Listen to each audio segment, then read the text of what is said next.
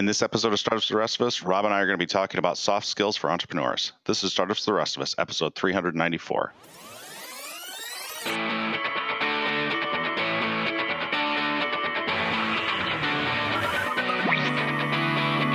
Welcome to Startups for the Rest of Us. The podcast helps developers, designers, and entrepreneurs be awesome at building, launching, and growing software products. Whether you built your first product or you're just thinking about it. I'm Mike. And I'm Rob. And we're here to share our experiences to help you avoid the same mistakes we've made. How you doing this week, Rob? You know, I'm doing pretty good, man. And I was thinking that if folks were ever interested in having 2 episodes of Startups for the Rest of Us each week, they can't quite get that because you and I just don't quite have the time to do it. But I've been guest hosting on the Art of Product podcast with my good friend Derek Reimer. While Ben Orenstein is in Hong Kong, we've done, I think 2 episodes have gone live, but we recorded a third. So there's like 3 episodes in a row where it's us talking about launching products and theories and how to stay creative and how to build the right features and how to validate an idea, because Derek's in the middle of launching his, really building and validating his Slack competitor called Level. So wanted to call that out, Art of Product podcast, if you are interested in hearing more in the same vein. Obviously, it's not the same because Mike's not on, but it is in the same vein as this type of show. Awesome. How about you? What's going on? Well, I was talking to Frank Denbo, and I don't know if you remember him. He came to the first MicroConf, and he was the subject of the hot sauce incident all over his laptop. So that's right. Yep. I felt the need to remind him of that. I had a call with him earlier this week, but he is putting together a small conference in New York City called Inflection, and it's aimed at helping people build profitable companies. So I thought that I'd mention it on the show just in case there was anybody who's interested. It's a one-day event. It's on Saturday, June 16th, starts at 8 a.m., and I think it's on the lower east side of New York City. So if you're interested in that, go check it out. You can find the website over at inflection.splashthat.com, and we'll link that up in the show notes just in case anybody's interested in going to check it out. It's very cheap to go to it. I think it's only $100 for the tickets, but he's really trying to put together, he's got a great speaker lineup already, and it's really aimed at taking a business that is either just getting off the ground or already has some level of funding, whether it's the founders or they've taken some, like a first seed round or something like that, and getting them to profitability. So I think he's going to do a really good job of that. Yeah, that's cool. Yeah, Frank's been kind of a long time friend of MicroConf, and just, he's been there several times, and I've always enjoyed having conversations with him. So that's cool that he is setting that up. Wish him the best of luck with it. So this week, for me, my brother is in town from California. So Sherry and our 11-year-old went out of the country, and she's doing some volunteer work in Central America. And there's some good friends down there that they're staying with and hanging out with. And so I was kind of like, oh man, I'm going to be home all week with two 7-year-olds, what should I do? And of course, Sherry in her infinite wisdom was like, well, fly somebody out, have your dad come out, or just someone who doesn't come out very much. So I asked my brother, who's pretty busy right now. He has his own family, and they're actually relocating from the Bay Area down to kind of Monterey area. But he was able to carve it out. So it's been super fun. I have intentionally gotten very little done this week because I just cleared the schedule. Aside from this podcast, I think this has been, it's Thursday morning. I think this has been the first, work I've done this week. I checked email once or twice, but it's certainly nice to have that flexibility and been having a great time. But the one big thing that kind of happened this week is I've been working with a designer and a WordPress guy to redo softwarebyrob.com. And, I was using a blog theme. I think it was the original Copyblogger theme from like 2007 or 8 on there. And I just never carved the time out with all the stuff I was doing to update it. So a new version just went live this morning. And it uses updated pictures, not the ones from 6 years ago. And it has the site barely mentioned. I don't even know if it did mention MicroConf before this, and the other books that I've written. I mean, it was just so out of date. It was embarrassing. So if you go to softwarebyrob.com now, it's more of a legitimate, like, oh, this guy's not a clown. How can I be in technology and have a site that looked like it did? It was embarrassing. You know what else is embarrassing though? Having the JavaScript pop up and say it can't be loaded because it's not SSL. Is that what mine said? Yes.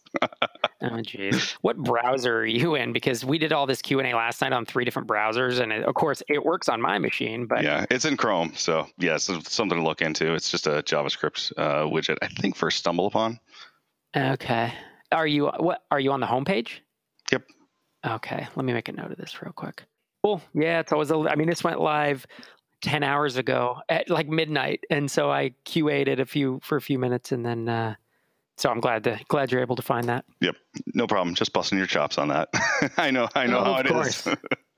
Of course. So, how about you? What else is going on? Well, I am kind of poking around at how to do things, how to do basically a product hunt launch, because I'm looking to put BlueTick out on Product Hunt in the very near future. I'm thinking about possibly doing it as early as this coming Tuesday, which would be when this episode goes out, but it might not be until the following Tuesday. So just kind of poking around at what it takes. And I've done stuff on Product Hunt before, but I would say that I probably wasn't necessarily as up to date on all the things that needed to be done at the time and how to kind of capitalize on the traffic. So I'm looking pretty heavily into those kinds of things right now. Yeah, it's always good to do a little research on this thing, because these things change, like every 6 months, it seems like there's new techniques and new tactics and new ways to kind of rank well on these sites and to kind of do it, quote unquote, the right way. Whether you get the maximum impact from it or not, it's nice to at least try, and at least try to push it up the rankings there. Cool. So obviously I'd like to upvote and tweet when you do the Product Hunt launch, and I'm on your email list. Is that the best way for someone to know about this? Like, is it bluetick.io and they can get on your list there, or is it singlefounder.com? Over at bluetick.io, there's a mailing list that you can sign up for. It's actually I think to get on that, you have to go and sign up for the email course. But there's Justin Jackson had said that the easiest way to do that, to basically be notified of stuff like that, is to go over to Product Hunt and then follow Single Founder over there. So that way, if I launch something, then you'd get a notification from there. Cool. Anything else? I don't usually do this, but I totally blew off last Friday to go fishing. Yeah? Why is that? Just because I felt like it. You were like, forget, well, the weather's nice, right? Well, a friend of mine and I get together about once a year or so, and we'll either go out or go fishing or something like that. And last Friday, he reached out to me and says, "Hey, do you want to go out?" And I was like, "Sure." So we went out and we went fishing, rented a boat, and went out. I think we caught 2 fish for like over the course of 5 hours, which kind of sucked, but it was a good day to just go out. So we went to the Treehouse Brewery, which is a local beer brewery, which they have all their own local beers. They have about half a dozen to a dozen different things that they're working on at any given time, but you basically have to stand in line for, in some cases, like people will stand there for like upwards of 1.5 to 2 hours because they don't use distributors. So their brewery is the only place that you can get their beer, and like you basically have to wait. They've used distributors like a couple of times in the past, and then they just got rid of them. And I think it's because they've realized that they can charge a heck of a lot more for the beer, and they make just so much more money. I was kind of doing some mental calculations, and it's just like, for every hour that they're open there, they're probably making like $10,000, $20,000. I mean, it's ridiculous how much they're charging. And you just see people like coming out with like cases and cases. So it's an interesting business model, but you also have like an hour and a half or so to sit in line and talk to the people around you. And I actually ran into a guy who is in the software space here in the Boston, Massachusetts area. Oh, that's cool. That's always nice to do. Yeah, those businesses are a trip to me. I mean, it's kind of the Cinderella story or the lightning in a bottle. Like, they do exist, but like if you and I started a brewery, it's very unlikely that we would have that much pent up demand, right? But the ones that do, it's fascinating. And you're right. I imagine they're minting money to a certain extent, at least while they're popular. Because you don't know, are they going to be popular for 10 years? Or is this kind of something where they're popular for a few years? Yeah, I don't know. I mean, and I think it's a total crapshoot as to whether like you could engineer that type of thing. I think that you could reverse engineer certain things and say, this is why I think that this works, but it's hard to say exactly why everything happens the way that it does. And you're right. I mean, you can't say for sure whether it's going to continue to be like that for 10 years. Very cool. So what are we talking about today? Well, today we're going to be talking about soft skills for entrepreneurs, and wanted to give a shout out to John Sonmez from Simple Programmer, where I'm pretty sure that I got this idea from one of the emails that he sent out. I think one of the emails had said something about soft skills for developers. So just wanted to give a little bit of attribution there. But I kind of put it in context of, as an entrepreneur, what are the soft skills that you need or that you should try to cultivate, and what do they mean to you as you're trying to run your business? And I thought we'd kind of run through a short list of things that I came up with and kind of aggregated them from a bunch of different sources based on entrepreneurship and software development and various other aspects of running a business. Cool. Let's dive in. So to start with, I think it kind of requires a definition of what exactly is a soft skill. And according to the definition that came up when I typed it into Google, they say that it is personal attributes that enable someone to interact effectively and harmoniously with other people. Seems a little nebulous, I guess, in certain aspects, but the basic idea is that these are things that you have to probably practice, and it's not that you can't learn them in school, but it's probably not that they're typically taught at like a college or university, or and there are classes and certain things that you could take, but you're probably not going to get a degree in any of these things. Right. Yeah, the soft skills are they're hard to quantify. And I think when I was younger, like when I was in my late teens and maybe in college, I kind of blew them off. And I remember being like, if I have solid engineering skills, I can just, it's black and white and I know the answer and I can, accomplish what I need to. But as you get older, you kind of learn like, no, the people who a lot of the people who do really interesting things and can really impact the world, or at least like start companies and run them, it takes both, right? It takes both this left brain and, and I'll say this right brain, or at least this interpersonal skills. And oftentimes we're not taught this even by our parents. I know that I really wasn't. And it took me till my mid to late 20s before I picked up on, a lot of the stuff we're going to talk about today. So I think it's pretty valuable. I think the other thing is that you learn a lot of these things very indirectly. As I said, like you're probably not going to go and take a course on time management, for example, but there are things that you can learn or books that you can pick up about the topic, but it's not going to be like a core focus of whatever it is that you do, especially if you're going into entrepreneurship. Yeah, that's right. So we have 5 things on this soft skills list, and the first one is empathy. And with empathy, it really helps you to relate to your customers and understand what challenges you're having. And some of the different things that I thought would be helpful in terms of trying to develop that empathy, is to at least understand what it is and what it is in the context of your business. So when you're having conversations with people, the first thing is to listen to them more. So instead of trying to talk and get your ideas out there, empathy is actually the reverse. It's understanding what other people are thinking and where they're coming from. And by talking less, you're going to just by default listen more, because it gives them the opportunity to talk and you get to hear what their thoughts are, where they're basing their opinions on or what they're basing them on, and maybe some background about how they developed those opinions. Yeah, and for those who are fans of the Hamilton musical, you'll know Aaron Burr's line where he says, "Talk less, smile more." And it's actually seen as a negative thing because he won't take a stance and he's being a politician. But I have changed that line for my kids, and I will say, "Talk less, listen more." Right. And it's kind of I think it's fascinating advice. It's easy to give and hard to implement for all of us, especially people who are smart, ambitious, tend in a lot of circles to be the person driving the ship. If you're a founder, you've probably been one of the smarter people in the room for most of your life. But just because you're smart doesn't mean that you should not listen to other people, right? Other people have really good ideas that if you just take the time to listen to them, you can implement them. And the other thing where this really helps is if you get that angry customer email or, even the angry tweet or whatever it is, to be empathetic, as a superpower, to be able to understand where they're coming from, realize, hey, they're probably just frustrated today. They're not really personally attacking me, even though it feels like they are right now. And the best customer support reps and the best customer success folks that I've worked with really are able to dial in this empathy aspect. The other interesting piece of developing empathy is that you can be right and still like give off the vibe that like you don't care because you come across as arrogant or that you know everything. And part of empathy is just sometimes you already know the answer to a question that somebody's going to ask, and empathy is simply listening to them anyway instead of saying here's your answer or talking over them or trying to I'll say command to them like, hey, you need to listen to me and you need to do this. Some people just want to be heard, and then you can give them whatever the answers are, because then it sounds like you have, or it appears to them that you have listened to everything and you fully understand.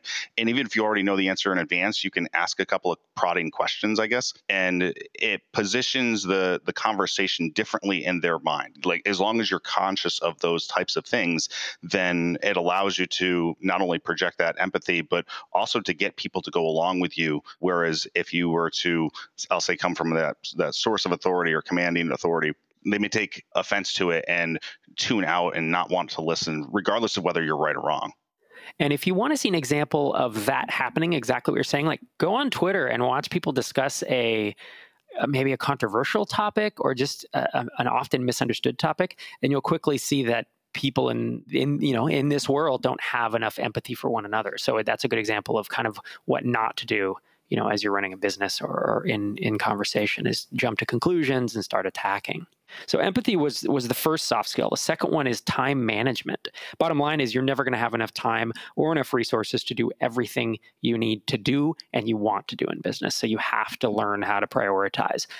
The first thing that I'd recommend is, you don't need to do this forever, but in the early days, track your time. Like, I literally used to use a time tracker where I had categories. Even when I wasn't being paid, didn't need to track my time, but I was tracking it either based on the task I was doing or the product I was working on when I had multiple products. And, it was just a little desktop timer, and I would select the project. And then at the end of the week or end of the month, I could look back and I was like, I pissed away a bunch of time working on this product that isn't even profitable. Should I sell that thing? Should I shut it down? Or do I just need to be more deliberate and more disciplined about not spending that time doing that stuff? So that it's kind of like budgeting, where like, I believe you should budget or look at your budget for a certain amount of months until you get a feel for it. And then I've always stopped after that, because I kind of have this stuff in my head of where we are and where we should be. And I believe that tracking time is like that. I didn't track it for 10 years, but I tracked it for probably 6 months. The first 6 months I was an entrepreneur, and it really helped me see that pie chart of where I was spending a lot of time and where I was spending a little. And it helped me evaluate, if that was the right mix. One thing I really like to do in terms of time management is blocking off my calendar so that, like on Mondays, for example, I tend to not take calls of any kind, whether they're, with customers or doing demos or anything like that. There's just a time block on my calendar. So you can't schedule a meeting with me unless it's super critical or important and I feel like I need to. But generally speaking, that time is mine so that I can actually get work done. And I do that on occasion where I'll throw a calendar block in there as well, where it just marks my time as busy so that I can get other things done. And I do see people who have calendars where they will have like a very regimented schedule, and they'll say from 6 to 7, I'm doing this, 7 to 8, this, and et cetera. I can't do that as much. I feel like there's a lot of things that I'm working on where if I try to do that, I'm probably going to run over my time, or I'm going to be too conscious about what that time frame looks like, or those hour blocks, and it's just going to conflict with my brain, and I'm just not going to be able to pay attention to it, or it's going to be distracting. So I don't like to do that as much, but there are some people that really works well for. So after time management, the third soft skill is negotiation. And this overlaps a lot with sales skills, right? If you understand someone else's objections and their motivations, you can identify ways to overcome the objections. And whether it's convince or encourage them kind of down the path that you believe is correct for them. And hopefully, your product being at the other end of that is, will benefit them in the long run. And I think that's a difference to me between someone who is kind of an ethical salesperson versus someone who just wants, the commission and is going to force someone into something they don't like, is the ability to truly look and say, wow, we actually suit your needs better than your current provider or better than the alternative, and here's why. And to be able to say that. And so negotiation / sales skills, I think, kind of fall under this same one.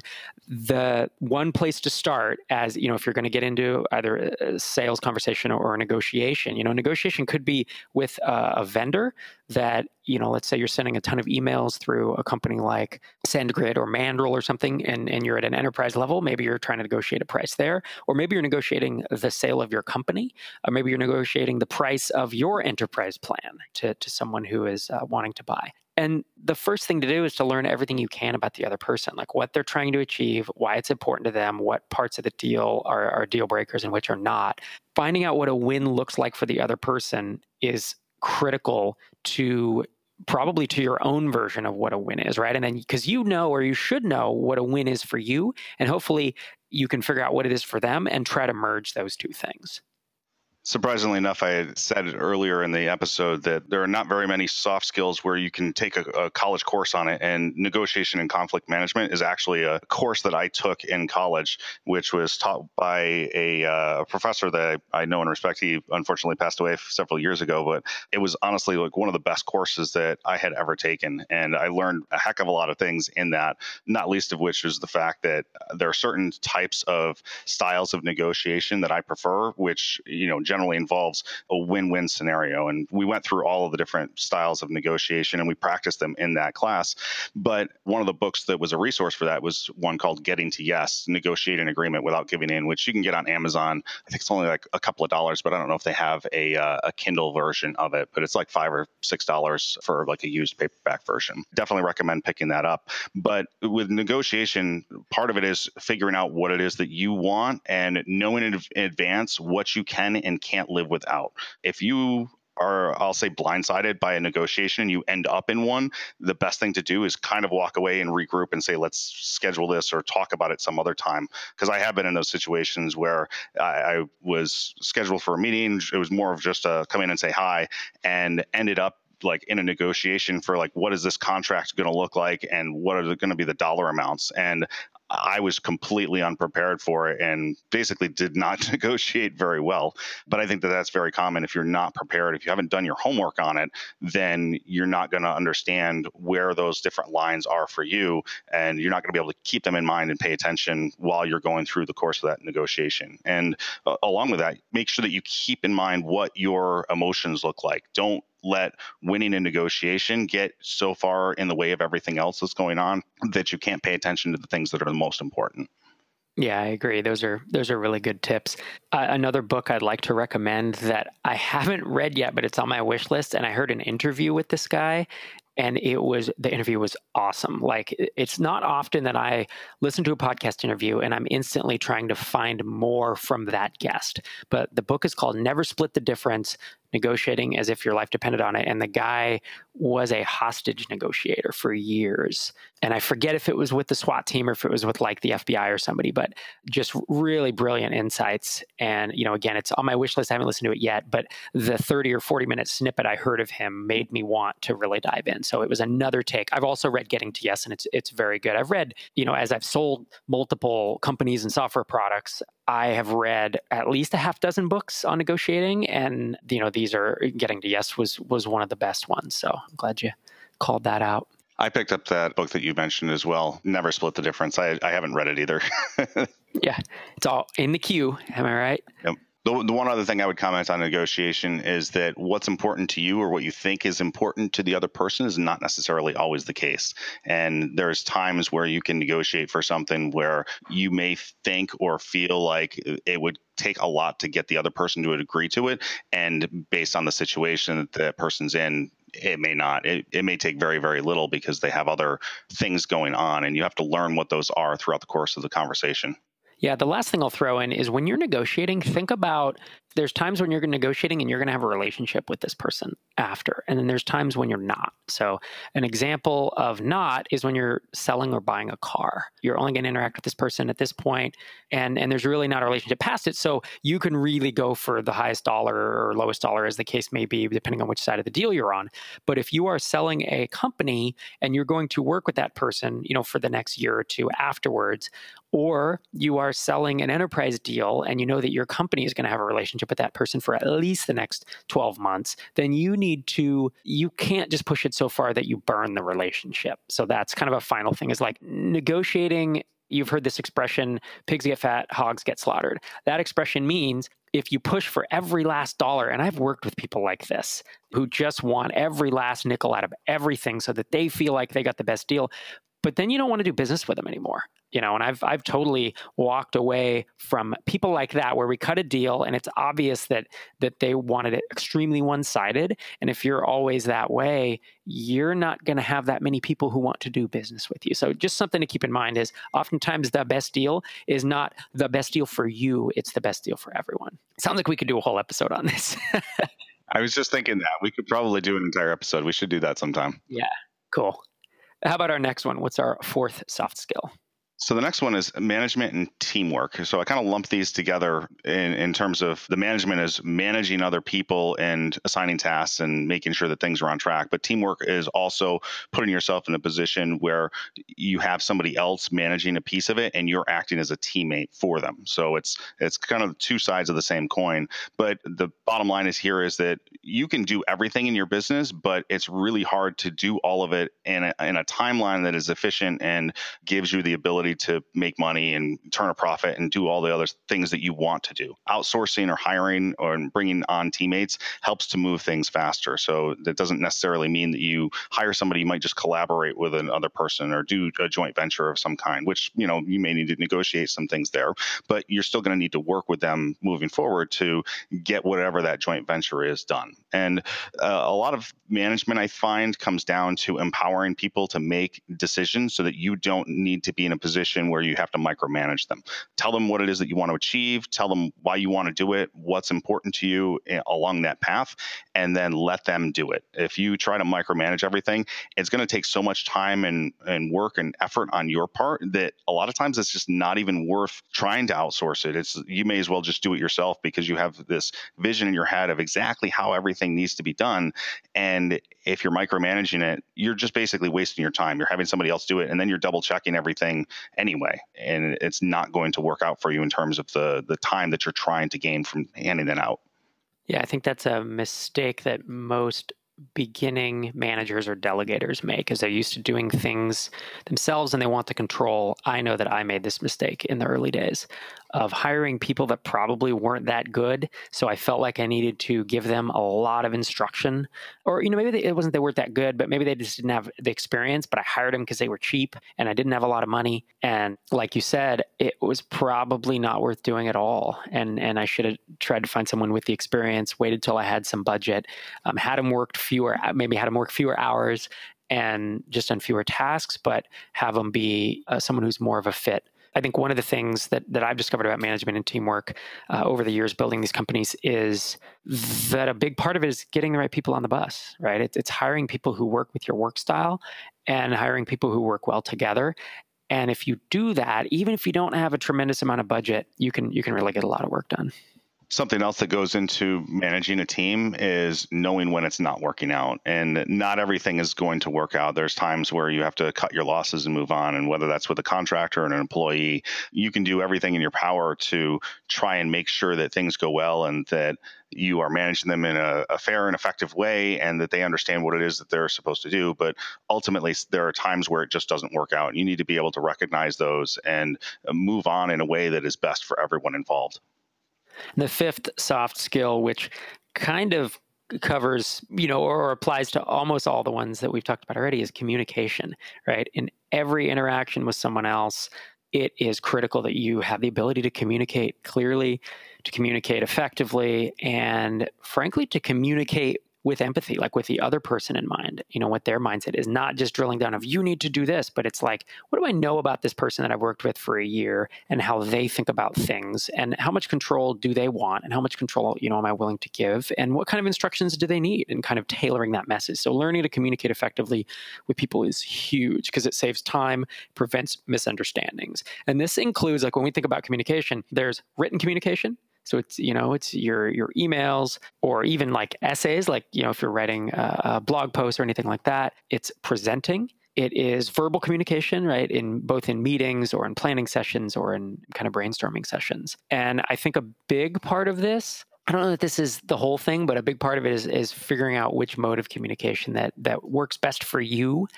And potentially, I don't know if you go so far as to build a team around that, but to realize, wow, I really am better at verbal stuff. So I need to, that needs to be part of kind of the culture of our, of our team, is that they can take a voicemail from me or a Voxer or, are willing to jump on a call and chat something through real quick because I'm a 10x verbal processor, but my emails really suck, or vice versa. If you're really good at writing, then build a culture where it's around Slack, and it's around email. Consider, again, if you're going to build a company of 200 people, then that won't work, right? You can't dictate it. But if you're going to build a team of 3 to 10 people, then a lot rotates around the founder being effective at what they're doing. And so I do think that you can, discovering that and knowing it about yourself and potentially improving the other ways as well, which is something I've done along the way, right? I've traditionally been a good writer. I've traditionally not been someone who was good at both public speaking or verbal interactions in general. And something,